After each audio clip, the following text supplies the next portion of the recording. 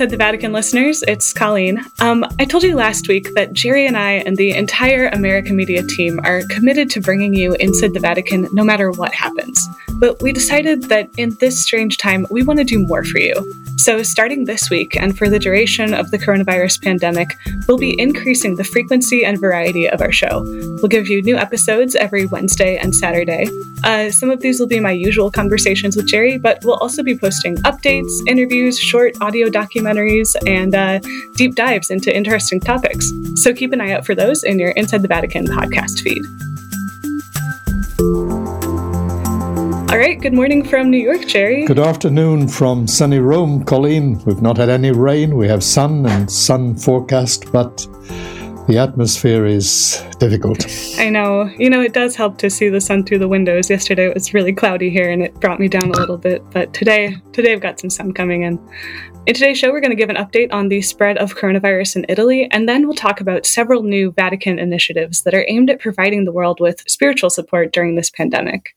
So, Jerry, let's start with Italy. The death toll there from coronavirus continues to climb, though it's slowed the last couple of days.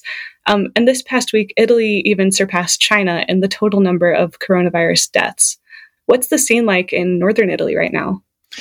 Well, northern Italy, they're holding their breath because they think the figures may be stabilizing, but nobody's putting any money because the last 2 days, the figures indicated a slight reduction in the number of deaths and in the number of cases. But that's from an all-time high, because Italy has had the highest death rate of any country in the world from the virus. Now they're hoping that if they get another 4 or 5 days lowering of the statistics, that maybe there's a light at the end of the tunnel. And what's the scene like for the Catholics in the area specifically? What we've seen and what the Pope said this morning at Mass, he said he wanted to pray for the doctors who have died serving the people, especially in northern Italy.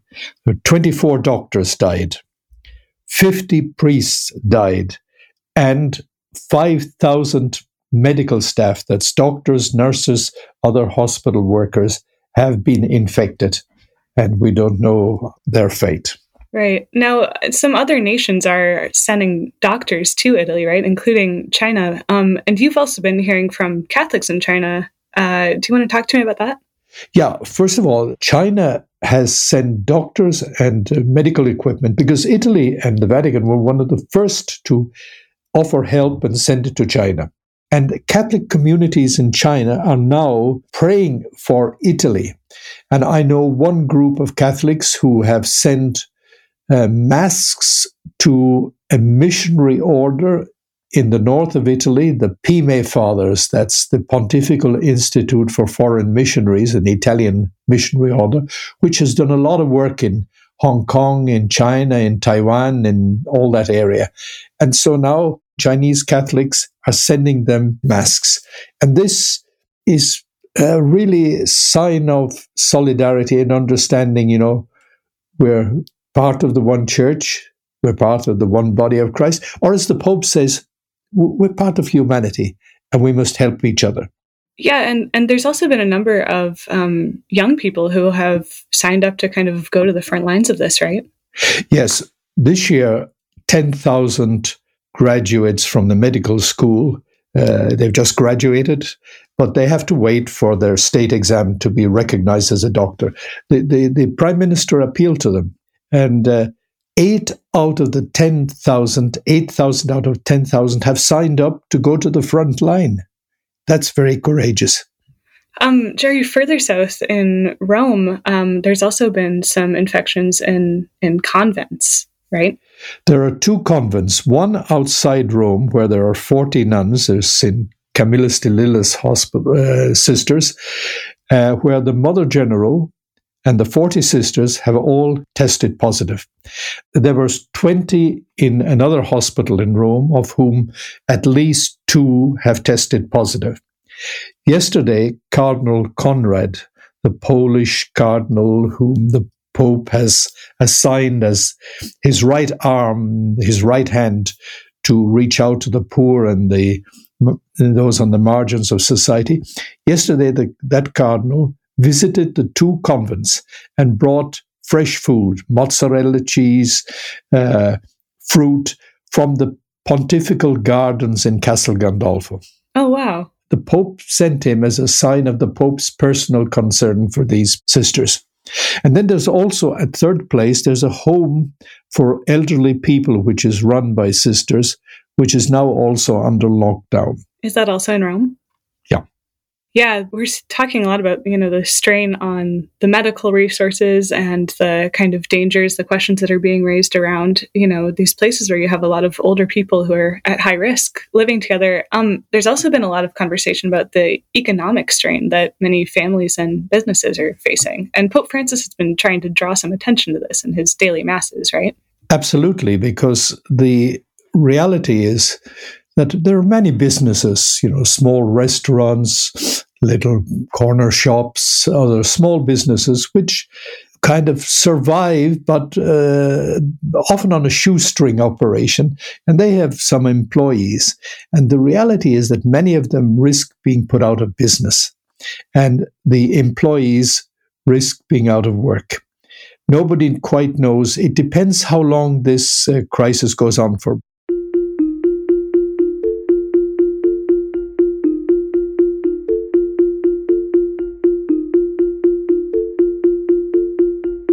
Sherry, we talked about the economic impact, and we've mentioned that. I think we mentioned on the show that Pope Francis, has been donating some money to Caritas Italy, for example. But really, this week we have several stories where he is focusing a lot of his time and his energy on providing a sense of spiritual support. So let's talk first about 2 prayer initiatives that the Pope announced for this week. The first is that at noon on Wednesday, March 25th, Pope Francis has asked the world's Christians to all pray an Our Father for the end of the coronavirus. And Jerry, I thought it was interesting that we saw the Pope use this as an opportunity to reach out to all Christians, not just Catholics, in this moment. I was wondering if you could talk to me about that. I mean, if you think the Christians in the world, just over 1 in 3 people in the world are Christian. He's invited everybody. He said, we can only combat this virus, which he sees as an evil. We can only combat it with the weapons of prayer, of solidarity, charity, and of tenderness, compassion and tenderness. He asked all the Christians, the Christian leaders, to join him, but also individual Christians at midday Rome time. That's, I think, about 7 o'clock in the morning in New York time, to join and saying the Our Father, the prayer that Jesus taught us. I thought it was really cool that he was also, we talked about how he has been taking a lot of these coronavirus responses as an opportunity to, kind of continue focusing on the topics that, are really important to him, like drawing attention to the poor, to refugees, to families. And here we're seeing him talk about Christian unity in a time of, pandemic, and saying, hey, this is the moment that we need to come together. Yes, he's saying, we're all in the one boat. And he's used the example, I think we used it last week, the Jesus in the boat with the apostles, and the storm rises in the Sea of Galilee, and they cry out, save us, we're drowning. And this is how many people feel in the world today. They feel powerless. They see the biggest leaders, Xi Jinping in China, Putin in Russia, Trump in the United States, Boris Johnson in London, Macron in Paris. They see them powerless. And so they're powerless in a sense that nobody has the cure. So everybody's trying to bring people together. And the Pope says, we Christians believe in the power of prayer, and we have faith that can move mountains. And he's really convinced that this can be overcome through prayer and through solidarity. Right. It's that prayer drives you to, do these acts of solidarity, to stay home, to do what's difficult for the good of others. I've just seen before we came on that the World Council of Churches, which is an organization set up in 1948 and in Geneva, brings together the majority of the Christian churches of the world. They have said, we're coming in behind you. We're going to pray. Thank you for the invitation. And they represent 590 million Christians, perhaps more. They include the Eastern Orthodox, the other Orthodox. It's good. Mm-hmm. I mean, these are good things. Oh, absolutely. And I think, it would be easy for people to resort to division, right? Especially in a time of uncertainty like this. And instead, we're seeing people really make an effort to come together. Now, Pope Francis is also going to give a special blessing on Friday. Can you tell us about that? Well, yes, he's decided that he's going to hold what he calls a moment of prayer, a prayer service on the steps of the Basilica of St. Peter's, looking out on the empty square. And he's made very clear there will be nobody in the square. He said you can follow through the social communications, the Vatican television, Vatican media, etc. But he said this prayer will consist of some readings from the scriptures, some prayers, and then he will have a moment of adoration of Jesus in the Blessed Sacrament. And then at the end, he will give a blessing to the world, what they call Urbi et Orbi. Urbi is the city of Rome, Orbi is the world. He will give this kind of global blessing at the end of the prayer service, which starts at 6 o'clock Rome time. That's 1 o'clock in New York, Friday, March the 27th. And it will finish maybe about within an hour. And at the end, he will bless the world. Right. And we're going to have an update on what he says there on Friday, shortly after the show. That'll appear in our listeners' podcast feeds on Saturday. One of the things that's part of this blessing that the Pope is going to be offering is that there is a plenary indulgence attached to it. We don't talk a lot about the kind of spirituality, indulgences, that sort of thing on this show very much. We're usually more focused on big picture news. But, the Vatican also announced last week that there would be a special indulgence available to the faithful who are affected by coronavirus, or anyone who cares for them, or anyone who even cares for them just through praying for an end to the virus. And so I was wondering if you could explain briefly for the listeners, who might not be familiar, what's an indulgence, and then what is this specifically coronavirus-related one? Well, the indulgence has been a traditional part of the Christian Church, the Catholic Church, where everybody is a sinner, everybody sins, and there is a consequence to your sins.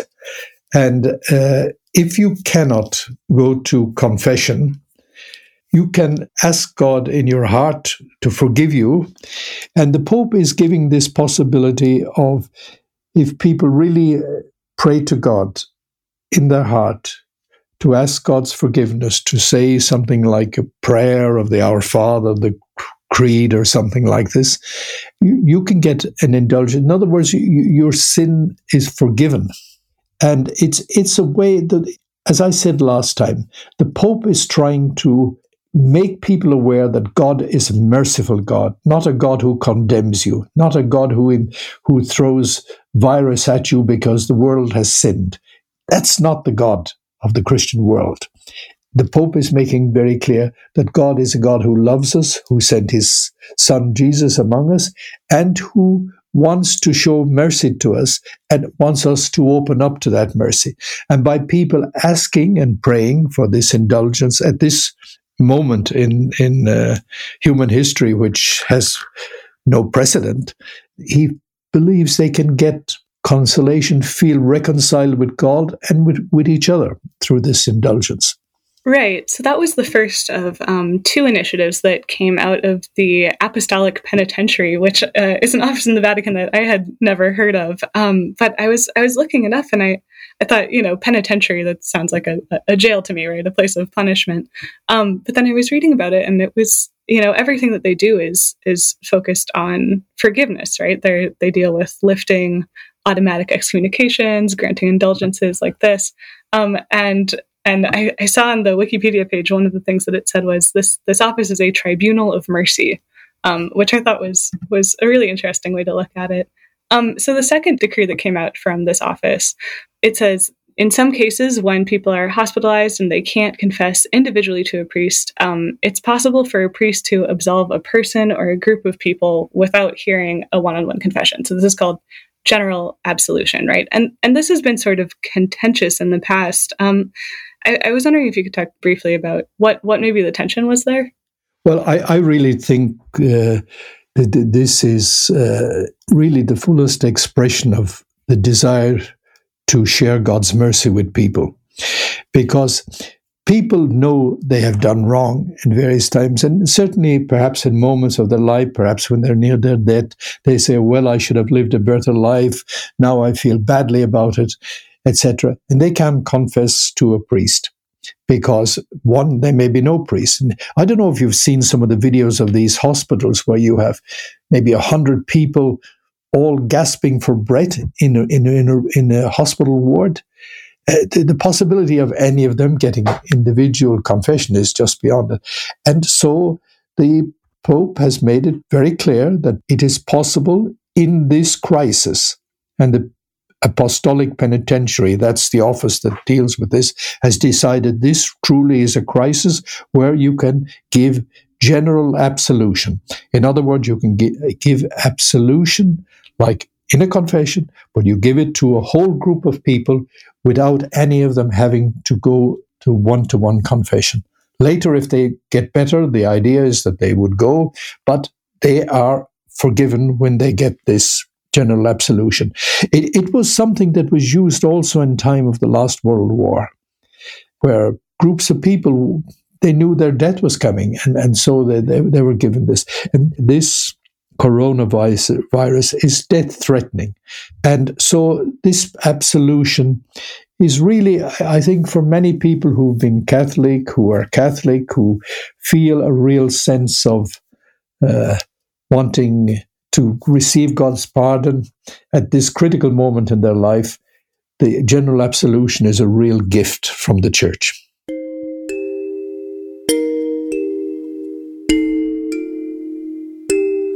Se tu non trovi un sacerdote per confessarti, parla con Dio. È tuo padre.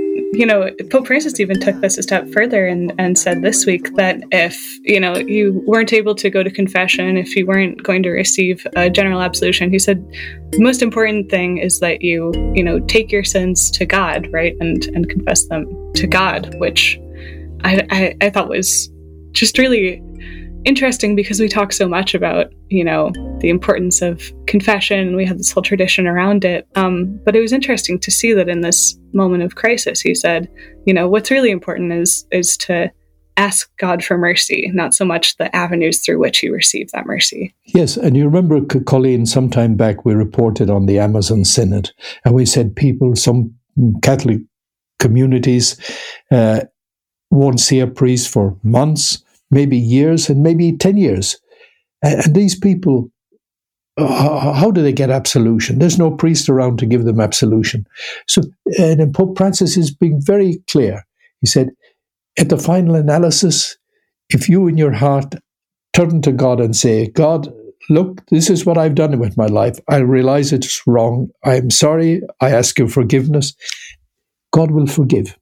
That's his message. And it's a great consolation, I think, to many people in this time of crisis. Yeah, an Irish Dominican friend of mine was explaining this, and the way he phrased it was really pithy. He said, God comes to us through the sacraments, but God is not bound by the sacraments. Absolutely. This is, I think, very good theology, and it's what the Second Vatican Council was. It's what's in the Catechism. And I think we're in a crisis situation, and Pope Francis is looking for ways to bring the richness, the spiritual consolation, the depth of faith to people, and get people to turn again to God. Remember, one of his homilies was return to the Father, to turn again to God, no matter what you've done in life. And God is there ready to embrace you like he embraced the prodigal son. It was you remember the first time he spoke from the window of the Apostolic Palace. The day he was elected? No, it was on the 17th of March, the first Sunday after he was elected. He was elected on the Wednesday. And his whole message was about this, that, God, the central part of the gospel is God is a merciful God. God is not a God who's out to condemn you and send you to hell. God loves you. He wants to save you. And this is the message. It's been the mantra of this pontificate.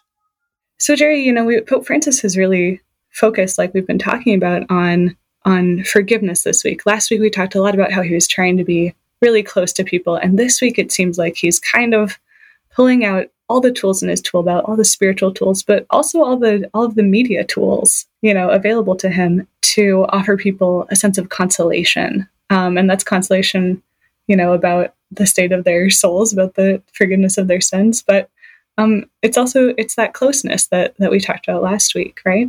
Yes, I think I followed his Mass this morning, and it's very impressive. He comes out there and he's celebrating Mass followed by more than 500,000 people. And that's just in Italy. That's in live television. And then there's also through the YouTube, through the other social media. He's touching something that people feel the need for. Spiritual sense. How do you make sense of this suffering? And he's connecting with people. And I see now that bishops in different countries, I see in Hong Kong, I see in other places, bishops in different countries are doing likewise. And we're in an uncharted territory using new means for reaching people and preaching the gospel and bringing people closer to God and to one another.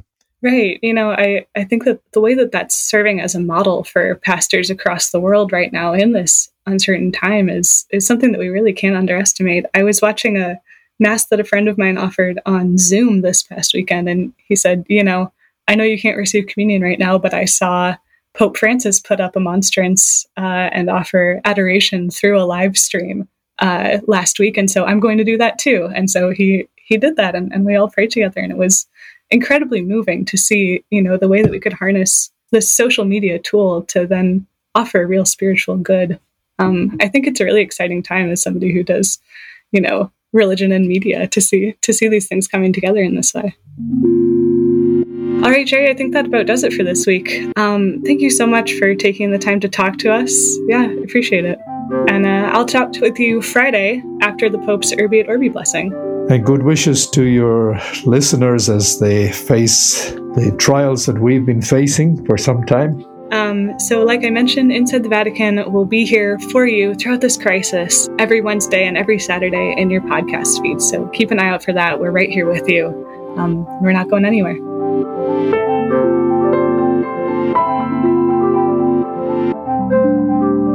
Inside the Vatican is a production of America Media. This week's episode was produced by Sebastian Gomes.